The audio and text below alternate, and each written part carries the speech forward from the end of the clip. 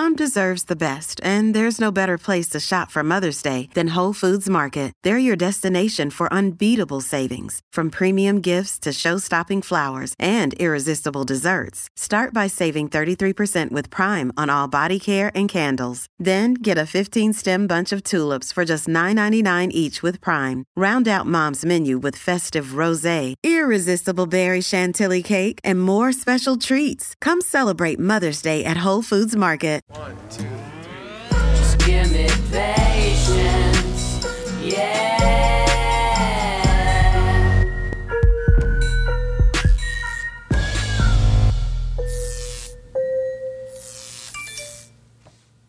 Are you ready to die, Tom Heineber? Are you ready to die?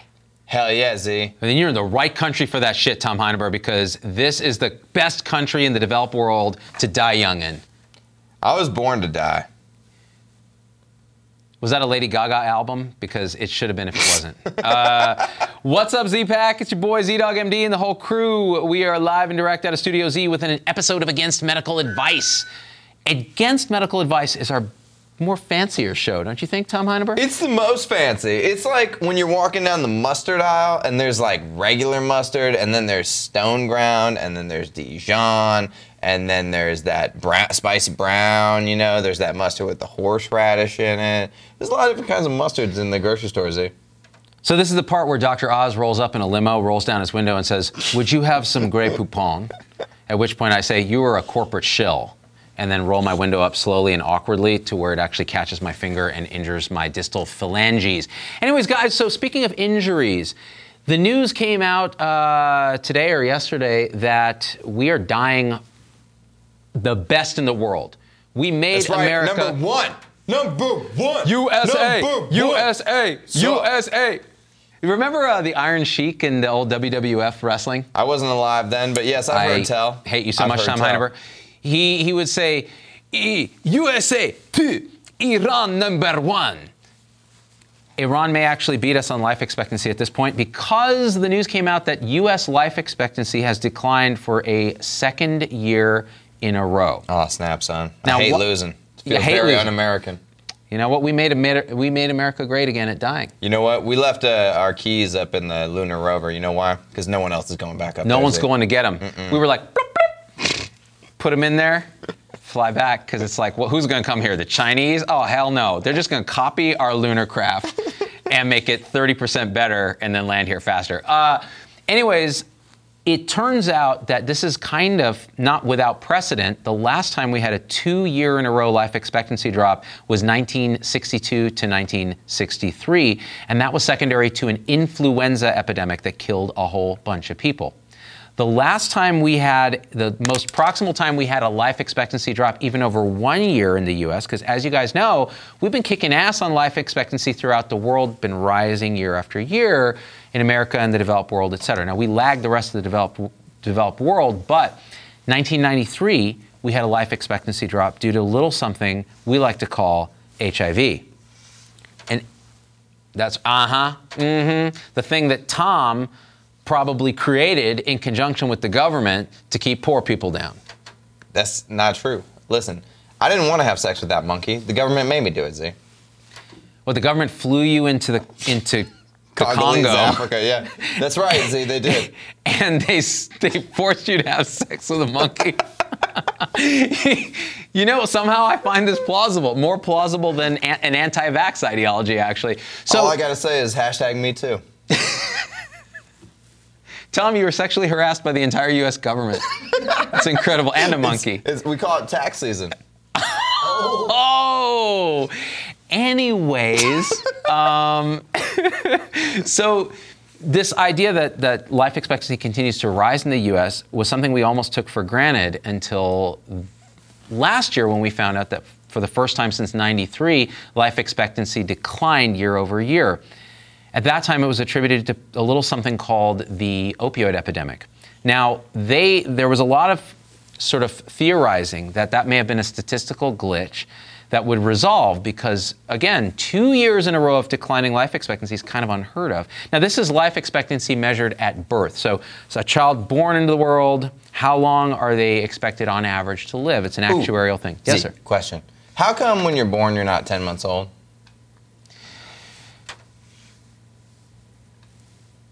It's actually a really good question. And actually that gets into the question of premature births. When do you start sort of tagging? Like, are they born at -2 months? Right?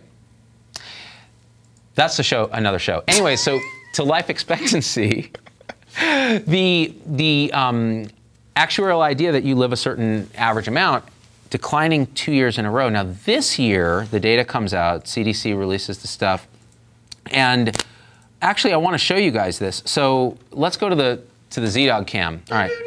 This is ZDogg's laptop cam. You see what the Z sees and we see, which is the CDC. Do you see what I did that? That was good. I did a whole, you know. That was good. I could have. CDC. Okay, anyway, so if you look at birth life expectancy for both sexes, 2015 is blue, 2016 is green. We have a 0.1 decline, which doesn't seem like a lot, but it's a decline in the life expectancy year over year for both sexes. Now, when you actually subdivide it, men had because we win everything, okay, had a 0.2 decline year over year from 76.3 to 76.1. This right here. Women stayed even, 81.1 both times. So this life expectancy drop is accentuated in men, but it doesn't mean it doesn't exist in women, because women might have expected an actual increase in life expectancy. Instead, they stayed even. So when you look at, this is where it gets really interesting, and this is where you can figure out why is this happening, partially, right? At age 65, okay, looking at age 65 and moving forward, life expectancy actually improves overall between both sexes by 0.1. And in men, it stays at 18. So if you're 65 already, you have a life expectancy of 18 more years on average, right?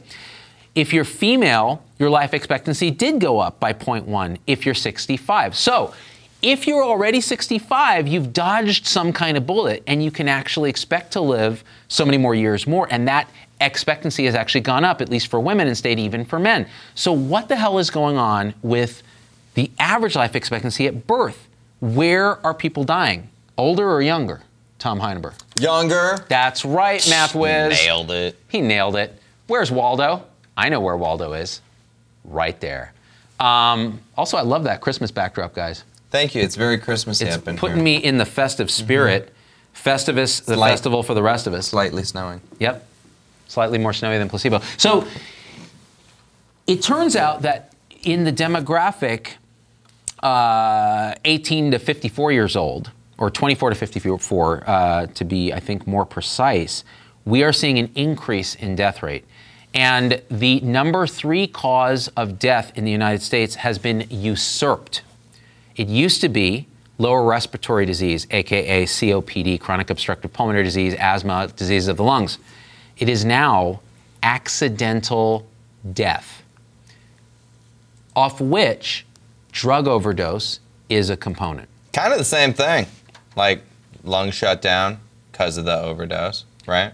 I see what you did there, Tom Heineberg. It's fundamentally wrong. Yeah. But yes. Hell yeah. Science. Science. Hey, hit me, Logan. Boom. Science. Been wanting to do that for a few months now. So what we see is actually, what the data shows is that overdose deaths from opioids and benzos and cocaine and methamphetamines are now really part of the third leading cause of death, and it happens in this age demographic of 20s to 50s, which means since they're dying younger, and let's unpack this for a second. Since these people are dying younger, it actually has a bigger influence on overall life expectancy, because if you die when you're young, you have a bigger hit on the statistics of overall average life expectancy than if you're dying more when you're 70 or 80. Right? Because of the nature of the math that you do to calculate life expectancy. So this big hit in younger people is affecting the overall life expectancy. So our man-made opioid epidemic has caused life expectancy to decrease for 2 years in a row. Now, why do I say that? Because heart disease, cancer, lung disease, these are decreasing. Kidney disease, they are decreasing. Less than they used to, but they're still decreasing. So something's going on. Now, you may ask, well, America has the best healthcare in the world. Why isn't it compensating and making our life expectancy longer? Well, it's because we have the most expensive healthcare in the world, but the healthcare system is only 10% of actual health in any given individual. Genetics, social situation, socioeconomic status, relationships, built environment, those kind of things have a vastly bigger influence. And in this case, the healthcare system is never going to unwind the damage of all those other things. Drug abuse, so suicides have been rising, alcohol abuse, those kind of things, the sort of diseases of despair in the United States. So these sort of social determinants of health and outside of the healthcare system determinants of health are driving the life expectancy thing. But can we blame healthcare directly as well? Yeah, because who made the opioid epidemic? Tom Heineber. What? Tom Heineber. That's where I was getting with all this. From the beginning, we've been blaming the wrong people. We blame Big Pharma for pushing OxyContin and saying that opioids were safe and effective for pain in mild to moderate pain that doesn't really need them. We've blamed doctors for overprescribing. We've blamed patients for expecting a magic pill to cure everything. We've blamed CMS and JCAHO for mandating things like pain is a fifth vital sign, which is insanity. But we really should have been blaming Tom Heineber because largely of the shirts that he wears. Listen, it wasn't me, people. It was just some other white guys that look like me, because white guys do all the crime. Speaking of white guys, it turns out white guys suffered a pretty significant decrease in life expectancy, but the death rate. So let's go through some of this real quick. If you look at adjusted death rates for the population, so who's dying? I want to show you this. Go to the inset cam there, Logie. That's the wrong inset cam, although I'm adorable. There it is. So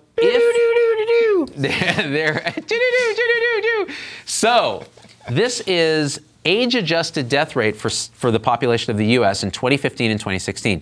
2015 is blue, 2016 is green. If you look at overall death rates in the country, and that includes a lot of old people, that's why it doesn't necessarily completely correlate to life expectancy, which includes young people. The death rates predominantly happen in old people. You see it go from 733.1 deaths per 100,000 to 728.8. So we've had a slight improvement in the death rate. However, black men are dying at a higher rate. Black women are dying at a slightly higher rate than they did in 2016. And I see, white men are dying at a slightly lower rate, but they're still dying at a higher rate than black women or Hispanic men. So it isn't actually the highest privilege in the country to be a white man anymore, Tom Heineber, because you're going to die more than a Hispanic man. It's really sad, Z. We used to have all the money and land, and we still do, but it's not as fun now. It's less fun because you don't get to keep it long. You get to keep it like 0.12% less than you did. So that being said, it's kind of interesting. So, again, there are racial disparities. There are sex disparities. Now, some of the sex disparities come down to, again, social determinants of health, aggressive behavior, testosterone, heart disease, which is more prevalent in men. There are hormonal differences, et cetera. But then there are societal differences. So why are black men dying at a higher rate? Right? So you think about the social determinants of health, the environment, those kind of things, socioeconomic stuff. When you look at all this, you still dig out. If you look at the actual death rates here, let's go to this slide. So look at this. Heart disease has been dropping year over year. Cancer has been dropping. Unintentional injuries, which include drug overdose. They should relabel that one, Hold My Beer. Hold my beer. This is the Hold My Beer tab. Right. Hey, bro, hold my... Dead. That's what we do here, people. We make really bad jokes about serious topics like death. Chronic lower respiratory disease, which used to be the reigning champion at 3, is now down to 4. Now, why? Because... Oh, by the way, just a side note, infant mortality remained the same, which is still abysmally bad for the developed world. We have a criminally bad maternal mortality and infant mortality rate in this country compared to other developed countries. And again, it's a testament to the social determinants of health, but also the fact that our healthcare system is fragmented, inequitable. There's a lot of reasons. We did a show on this. And then this is the point where Logan calls me a communist. Now let's see, so drug overdose rates, they have increased basically 21% higher than the rate in 2015. So that is ridiculous year over year.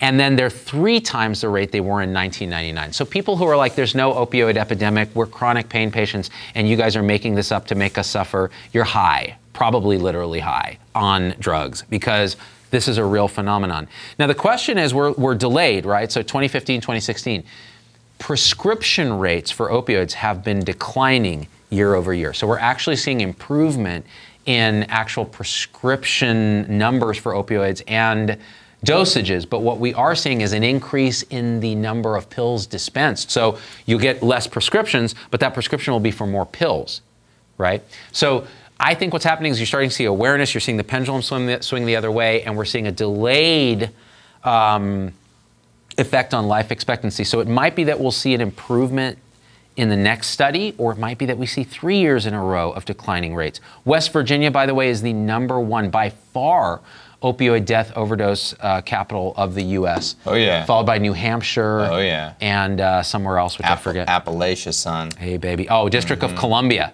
My peeps in D.C. and Pennsylvania, pretty high, literally and figuratively as far as the rate. So that all being said, what's interesting too is take a look at this. Wait, we got a question, Z. Yeah, give me a question. Jennifer Smith asks, if you're a man and become a woman, then do you live longer?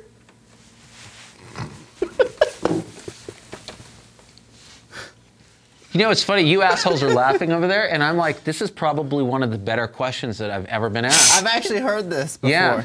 I don't know the answer to that. If Z-Packers know, please leave it in the comments or share us articles that show that data, because the tricky part is in the transgender community, there's a lot of other social determinants of health that might affect life expectancy adversely. So the hormonal milieu of somebody who is transitioning might be offset by all the social stigma and the other things that happen with that process. So that's a subject of something we ought to look at. So great question. Who asked it? That was a woke ass answer. It was woke. I think it was Jennifer. Jennifer, you're woke too for asking the question, Jennifer. Look at this chart. Okay, this is prescribing trends, all opioids. Look what's going on. So this is the rate of death from different types of drugs. This purple line is natural and semi-synthetic opioids, morphine, heroin, etc. Then you've got, heroin is this blue line. It's gone through the roof, right? As people are transitioning from the prescription drugs to the cheaper street available heroin. Look at synthetic opioids. Fentanyl, carfentanil, other synthetic opioids. Cocaine. Boom. Cocaine is a hell of a drug, but it hasn't done shit. Damn. Really. But look at synthetic opioids. So this was one of the bigger causes of death in 2016 because you have carfentanil, fentanyl, and people around the country and EMS and frontline providers have seen this firsthand. So the summary of this, we're screwed. I'm out. No, the summary of this is a preventable, fixable, manageable decrease in our life expectancy that we ought to be addressing with a multi-pronged approach that we've talked about in other shows. Treatment, medical treatment of opioid addiction, which has some stigma in the treatment community and in the other community. Destigmatizing addiction and treating it as a disease, which I know gets controversial, but I'm going to stand by that because I think it's necessary to reducing the death rate and making America great again at being alive. And changing our prescribing patterns without leaving chronic disease patients out to withdraw and resort to heroin and die, which we've talked about on the show as well. So this is a solvable issue, but the bigger issue is, are we addressing the social determinants of health? No. We spend all our money on the medical side, less on the social side. We need to reconsider that if we want to actually affect outcomes. And we need to fix healthcare, make it 3.0, so that we have health coaches who are looking at the entire person and their community and their support structure and the other things that will then ultimately down the line, years later, lead to longer life expectancy measurements. Because people say this isn't a contest. This is a life and death contest with the rest of the goddamn developed world, and they can suck it because America is the best country on earth and we will win this shit, period. Am I wrong, Tom Heineberg? No, you are right. And I quote my man, Benny Man, which is his name, who says, Doc, I love it. You keep it 100. You do, see. And then he said that the government doesn't care about black people during the crack cocaine epidemic, but they care because now it's white people and they got hooked on opioids. That's true. And that's kind of true, I think. That is a talk of a whole nother show. And speaking of which, I may keep it 100 this year, but according to the life expectancy chart, I'm going to keep it 99.9 the next year. I don't know if Tom Heineberg, should we wrap this? Oh, call to action. Hit share. We are now a show on Facebook. Hit follow. There's a button on there that says follow. It's dope. It's the new watch tab. So you can watch us like we're a real show, like we're on the TV. But it's not. It's your phone. Because we are a real show, Tom Heineberg. Well, you know what I'm saying. You ain't even got to pay a medical- cable bill or nothing. So there's no excuse. Net neutrality can suck it. We don't need you. We're going to neuter net neutrality and be a show and stuff. Z-Dog out! By the way, the last time, Z's totally right. The last time I tried to buy pills on the street, the guy tried to sell me like 250 pills. That's a lot. I was like, that's too many pills, man. But yeah, I'll take them. How much? I hate you so much, Tom Heineberg. 1, 2, 3. Just give me that. Really, I do. I hate you. But I love you. I love you too, Tom I Heineberg. love you, Z. I love you too. How you gonna do me like that in front of the whole audience? I love you! Come on, man. Hey, it's Dr. Z. Thanks for getting through the whole episode. That's a huge accomplishment. And so at this point, I just got to ask you for a few favors because it just helps us so much if you leave a review on your favorite podcast platform and subscribe. It just really helps the algorithms to get this message out to others. The second thing is email me, hello@zdogmd.com. I get all these emails personally. I can't respond to them all, but I need to hear your voice because especially on podcast, we don't have a comment section. And I want to hear how this episode affected you, what you'd like to hear in the future, what you think we got wrong, what we think we got right, anything, or just say hi. So that's really powerful. And the third thing is, financially, it helps us a lot to support the show in any way you can. And if you go to zdogmd.com/supporters, you can join our supporter tribe on your favorite platform, YouTube, Facebook, Instagram, wherever. What that will get you on those platforms is live shows with me that are exclusive for supporters and access to our Zoom meetings where we talk about awakening realization and we share with each other our own experience. It's a powerful group effect. It's a community, really. And we support and love each other and share, again, through our own experience, how we're waking up. So, and that ripples out into systems, into transforming healthcare and education and government. So it really starts with us.